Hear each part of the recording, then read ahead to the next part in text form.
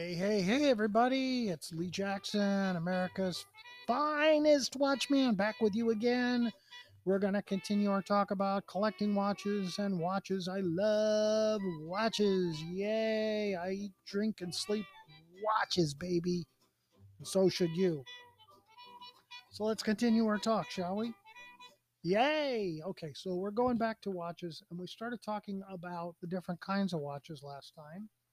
And now we're going to talk about different kinds of brands because it's always fun to talk about. The first one I want to talk about is Audemars Piguet.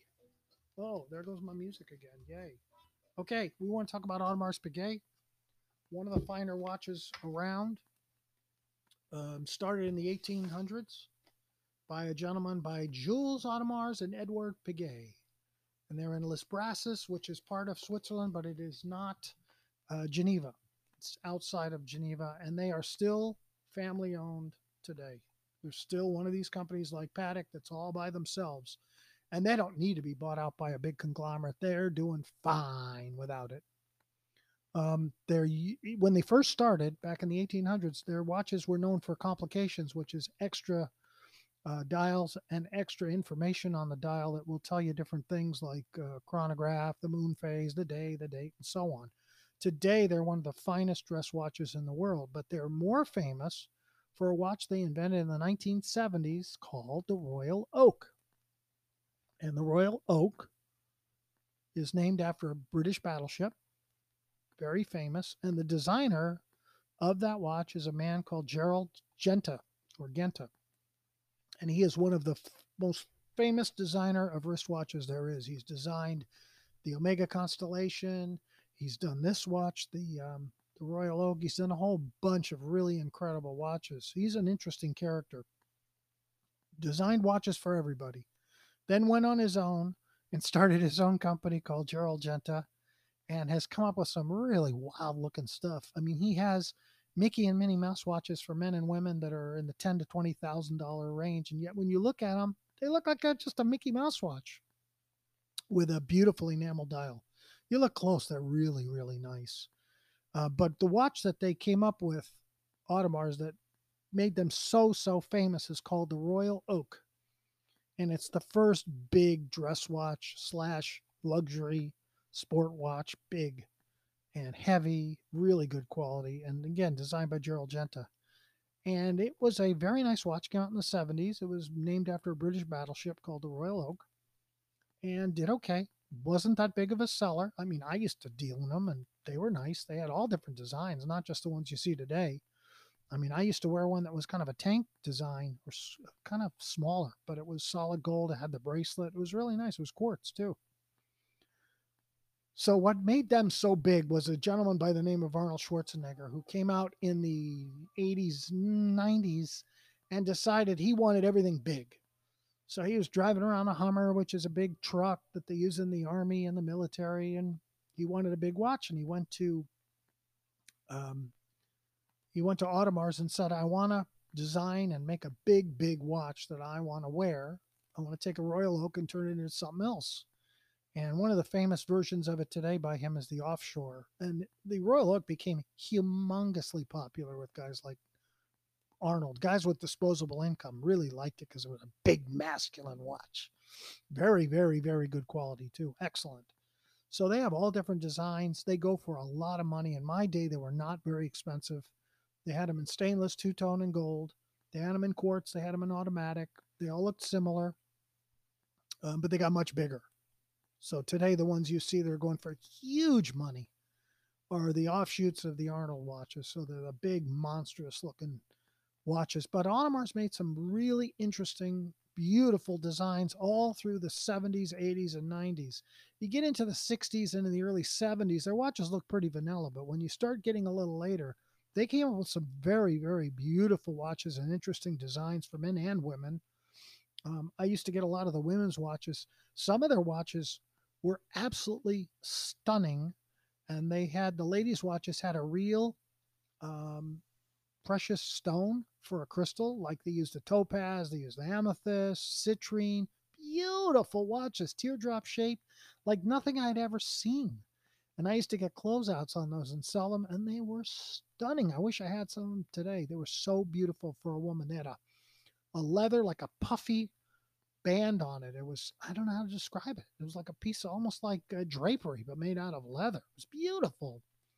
And they had diamonds around it. They were just stunning. You see them pop up every once in a while, but they were just gorgeous. So Audemars is a very, very good company, and you can get actually pretty reasonable prices on some of their pre-owned stuff compared to the new stuff today is extremely pricey. But they're right there. They're the top three of watches. They're right there. So you want to talk about the finest watches on the planet Earth? They're right at the top. So that's my little chit chat on Audemars. Next, I want to talk about another company I'm really fond of, and I'm going alphabetical, by the way, is Baume Mercier. They were founded in 1830. They have not been in continuous production since 1830. They've had fits and starts like a lot of these companies. And that does stand for something because every time you have fits and starts, that means you're being bought out, taken over, gone out of business, come back, changed everything up. You never know. The only company that has been in total production nonstop since 1755 is Vacheron and Constantin. Everybody else that says they're older, they have not been in constant, uninterrupted production since their beginning date. They've had, again, hiccups, fits, starts, you name it, which doesn't make them bad. It just doesn't make them as exciting as Vacheron. And Patek came later, and they have not stopped either, but they didn't come as early as Vacheron. Vacheron made pocket watches to Napoleon and Josephine. That's how far back they go. So they really go back a long way. Okay, so let's go to Baume Mercier. They were taken over in the 60s by Piaget, and then Cartier got them in the 90s, I think. And now they're owned by the Richemont Group, which owns a lot of different titles. And anytime the Richemont Group owns something, it's very hard to get parts, including Baume Mercier. But I like Baume Mercier because the way they're positioned in the market is they're not at the very top. They're kind of in the middle. They're reasonably priced, but they're very good quality. And to me, they were always a very good watch, very fine watch, way above the norm, above Omega, above all that stuff. And you can get a great deal on them. They're much cheaper than a lot of brands, and their quality is excellent. Their newest stuff is kind of vanilla, but classic, nice. I mean, I wear a Baume Mercier. I have one called Cape Town. It's really a nice watch. It's an antique looking dial, but it's not old, quartz. But I like that Frank Mueller look with the old numbers. It's kind of cool. So you can get a nice Baume Mercier new for, I don't know, under $3,000, $2,000. So that means on the pre-owned market, you can get a whale of a deal. You can pick up a Baume Mercier for $200-300, which is really nice. $400 for a really nice one. And they had a line called Formula S in the 90s that I really liked too. They were kind of a sporty, weird, fun looking, kind of futuristic watch by Baume Mercier. Really nice quality.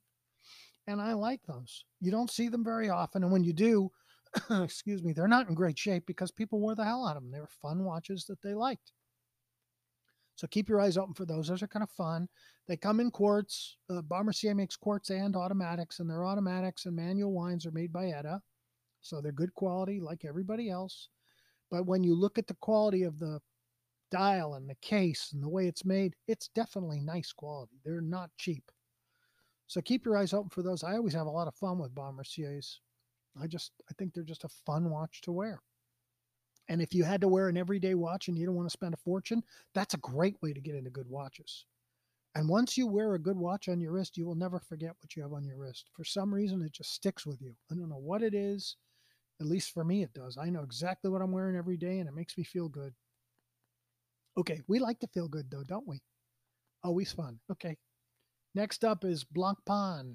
It's spelled Blancpain, but it's pronounced Blancpain. They're really old. They're one of the oldest watchmaking companies in the world, 1735. They, again, have not been in continuous production since 1735. They've had fits and starts and hiccups and everything else. But they're very good quality. They're lesser known. They're right under the big boys. So they're right there. I'd give them in the top 10 or 20. I'd put Blancpain in there. Everything's handmade at their own facilities in Switzerland.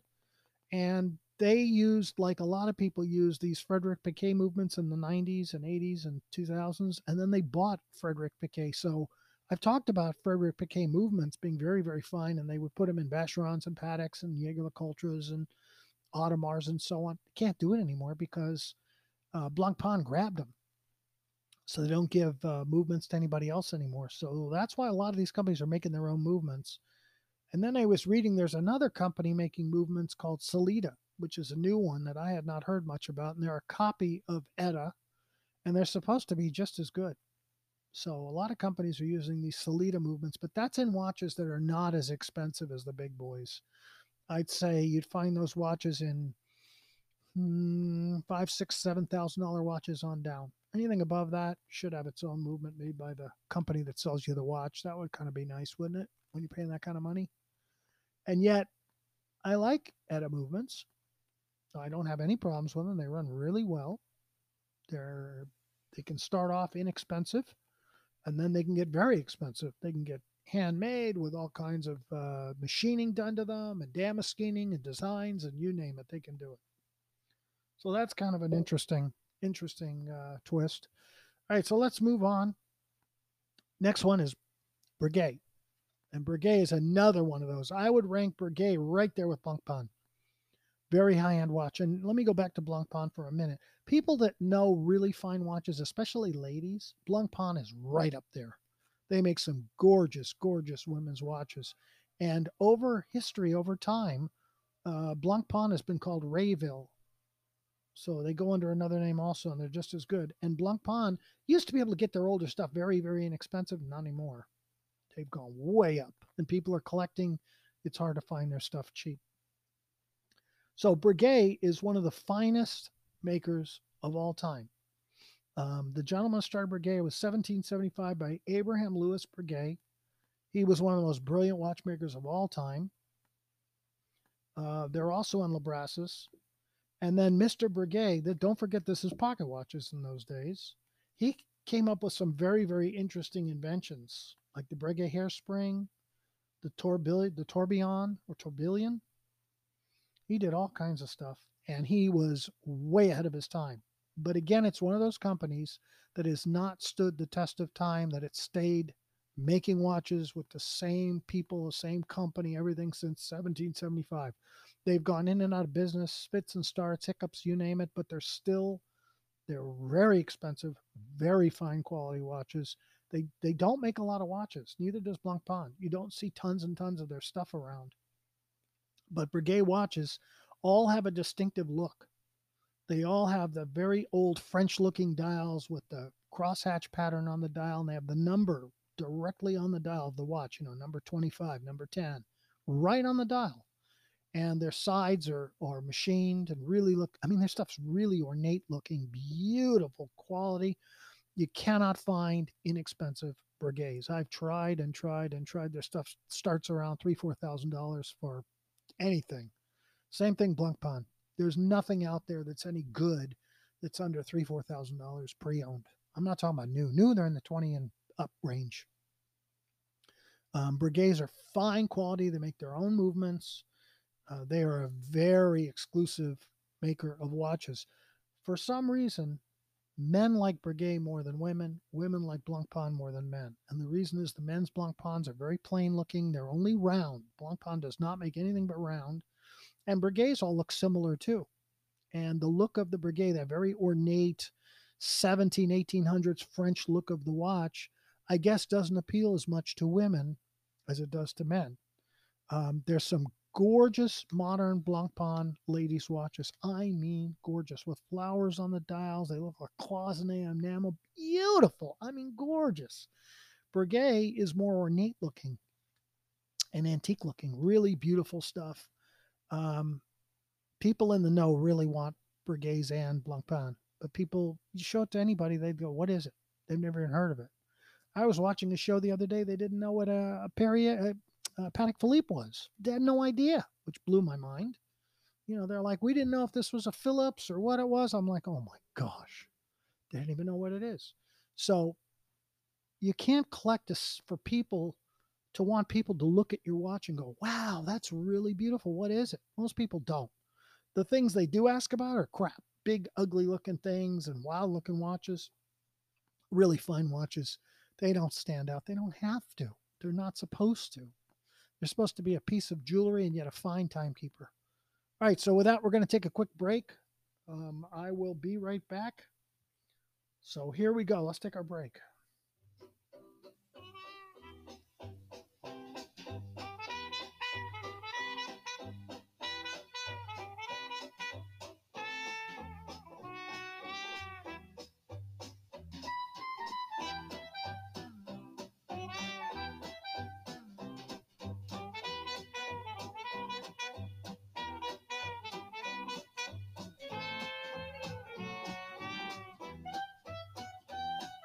Okay, I'm back. I'm back. I'm back. Hello, goodbye. I'm back.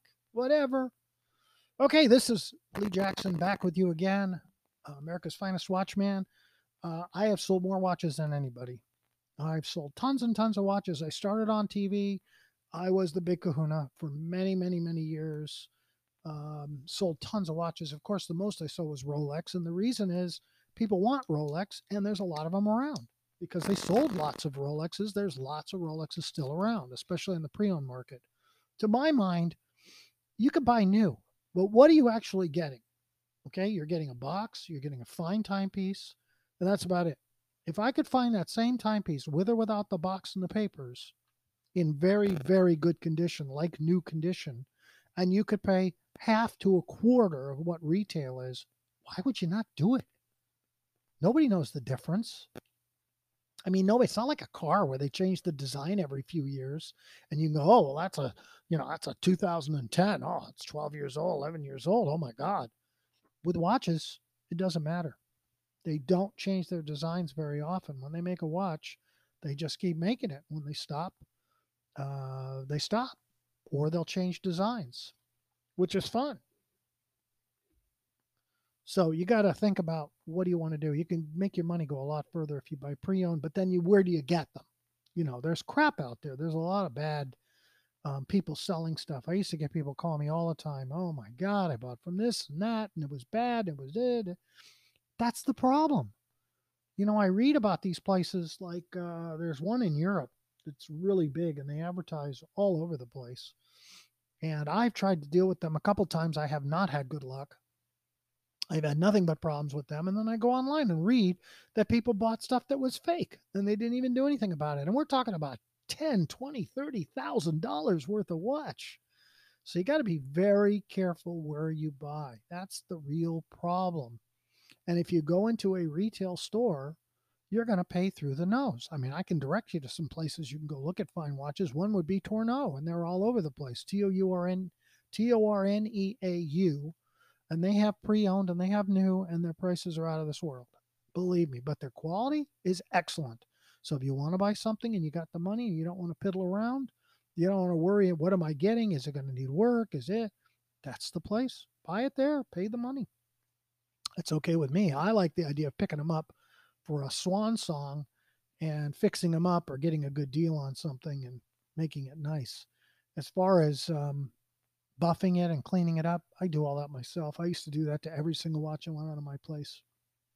Why? Because I want to treat you the way I want to be treated. I don't want to have to buy something and say, what the hell did I buy here?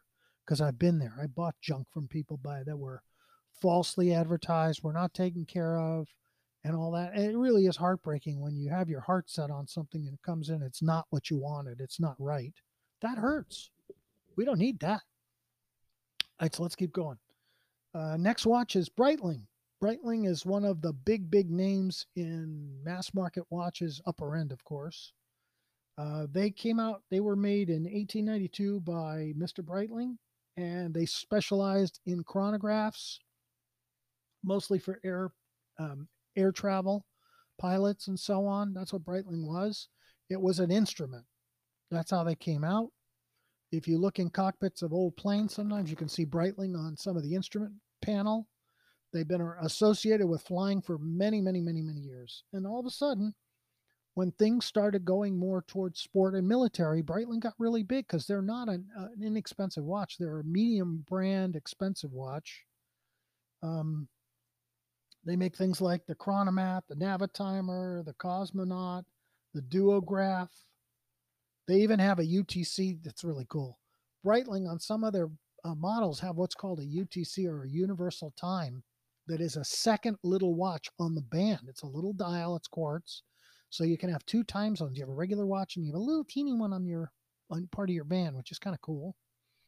That's called a UTC. And most of their watches, they did not make the movements. All the chronographs were sourced elsewhere from Valjoux, Lemania, and all these different Venus, all these different companies that were good, but Breitling didn't make their own. Today, I'm sure they make some of their own stuff, but they're very, very highly sought after. I'm trying to think of where they would be. They were above Omega, definitely much better than Omega. I would put them almost on a Cartier level, but a sporty Cartier level. So they were very, very sought after, and their older stuff goes for a lot of money. So Breitling is a fun watch, but it's not really a dress watch. Now, they did try in the 60s to put their name on dress watches, inexpensive dress watches. So you can find some Breitlings that are not big, fat chronographs, but they're famous for their military style watches. And one of the ones I like is their SOS watch, which is, I think it's a chronomat.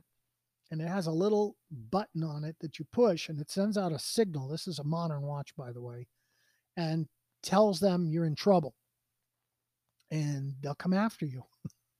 And there's a fine if you push that button, and you really don't need them to come and get you. So if you ever see those, don't push the button. I've had them before. I don't go near that button because it's a big fine for doing that, because they're serious watches. They're instruments for professionals. Very, very good quality. Now let's go to Cartier. Cartier, one of my favorites of all time. Cartier is a very interesting company. They are a jewelry company, a very fine jewelry company, and a very fine watch company. And those two usually don't mix. You don't find really fine watch companies that are jewelry companies. Like Tiffany, they don't make most of their stuff. They would rename other people's stuff, or they would go have their stuff contracted out. But they never made their own, and they were never really known for their own watches being great quality, like Tiffany watches. The name is good, but the watch itself, it's okay. They're good, not great. But Cartier, whole different ballgame. They made their own movements. They had their own watch company called EWC, European Watch Company, and we're talking about the more expensive Cartiers. Their movements are highly sought after in the watches from the 20s and 30s and 40s, and they go for big money because they're EWC, and you can see that movement inside. When you get to the later stuff, they used mass market movements like Etta and so on, the less expensive Cartier stuff. But Cartier was known as a very fine watch company and jewelry company and design company, which is a triple threat. So their stuff is really beautiful. They came out with the Santos, the Bague Noir, the Tank, the Pasha, the Vendome. This is all before the 30s. They came up with this stuff. They still are around. Most of these brands, most of these models are still being made by Cartier. The Santos is kind of a squared watch with rivets, and now they make a large size because, of course, Arnold got everybody wearing bigger watches. The Tank is as famous as it gets. In the 70s into the 80s, the Cartier Tank was extremely popular, and the ones that they sold were a manual wind. They either had an Etta or A Shield movement in them. I'm not sure which anymore. And they were not gold. They were vermeil, which is gold over silver. So the case was real silver, but it was plated in gold. So I had one of those, and my skin just ate it up. There's something my skin does not like plated gold, so it just ate it up. They had a jewel on the winder, on the crown, little pointed sapphire, and they almost look like kind of like a Breguet almost, because they're kind of fancy looking. And they tried to stay with the original design. So they still make the Santos. The Bague Noir is still big. The Tank is still big. The Pasha, which is their chronograph, became huge in the 80s and 90s. And some of the newer ones they've come out with, one of the ones I like is called the Roadster. It came out around 2000. That became huge. It's it's not a tank design. It's a little bit different. It's a beautiful watch, and it comes with a fantastic bracelet. They're automatics. They're very good quality. They're not cheap. They're not even a copy of any of their old designs, but they look antique. It's a tonneau case, but they're fat. little to no cases, and they're really nice watch. But for some reason, Cartier is all by itself. I don't know how to describe it. People that collect watches, Cartier is not really in their collections. They collect Cartier. If people like Cartier, that's all they wear. Like I had a Cartier years ago. I had a little Santos that was made of platinum. There were only, I think, 100 of them made, manual wine, beautiful special edition. I think it was back 20, 30 years ago. It was around 14,000 new. So it was a very expensive watch, was not cheap. Their stuff is excellent. So if you find Cartiers, first thing you got to look at is it real gold or whatever, or is it vermeil? They say vermeil on the back. That means gold over silver. That's not one of their better watches. And they were small. They were not huge. Now they're much bigger than they used to be. They make just about everything. They're hard to find on the pre-owned market for any reasonable price. They hold their value really well. Pateks hold their value really well. Cartier holds their value really well. You cannot find inexpensive deals on Cartier, even pre-owned. They hold their value really, really well. But it's more of a look. It's more of a design. Nobody looks like a Cartier, and yet their quality is really impeccable. Really good quality too. So that's kind of on the left, but good watch. Now let's get to Corum, which I love.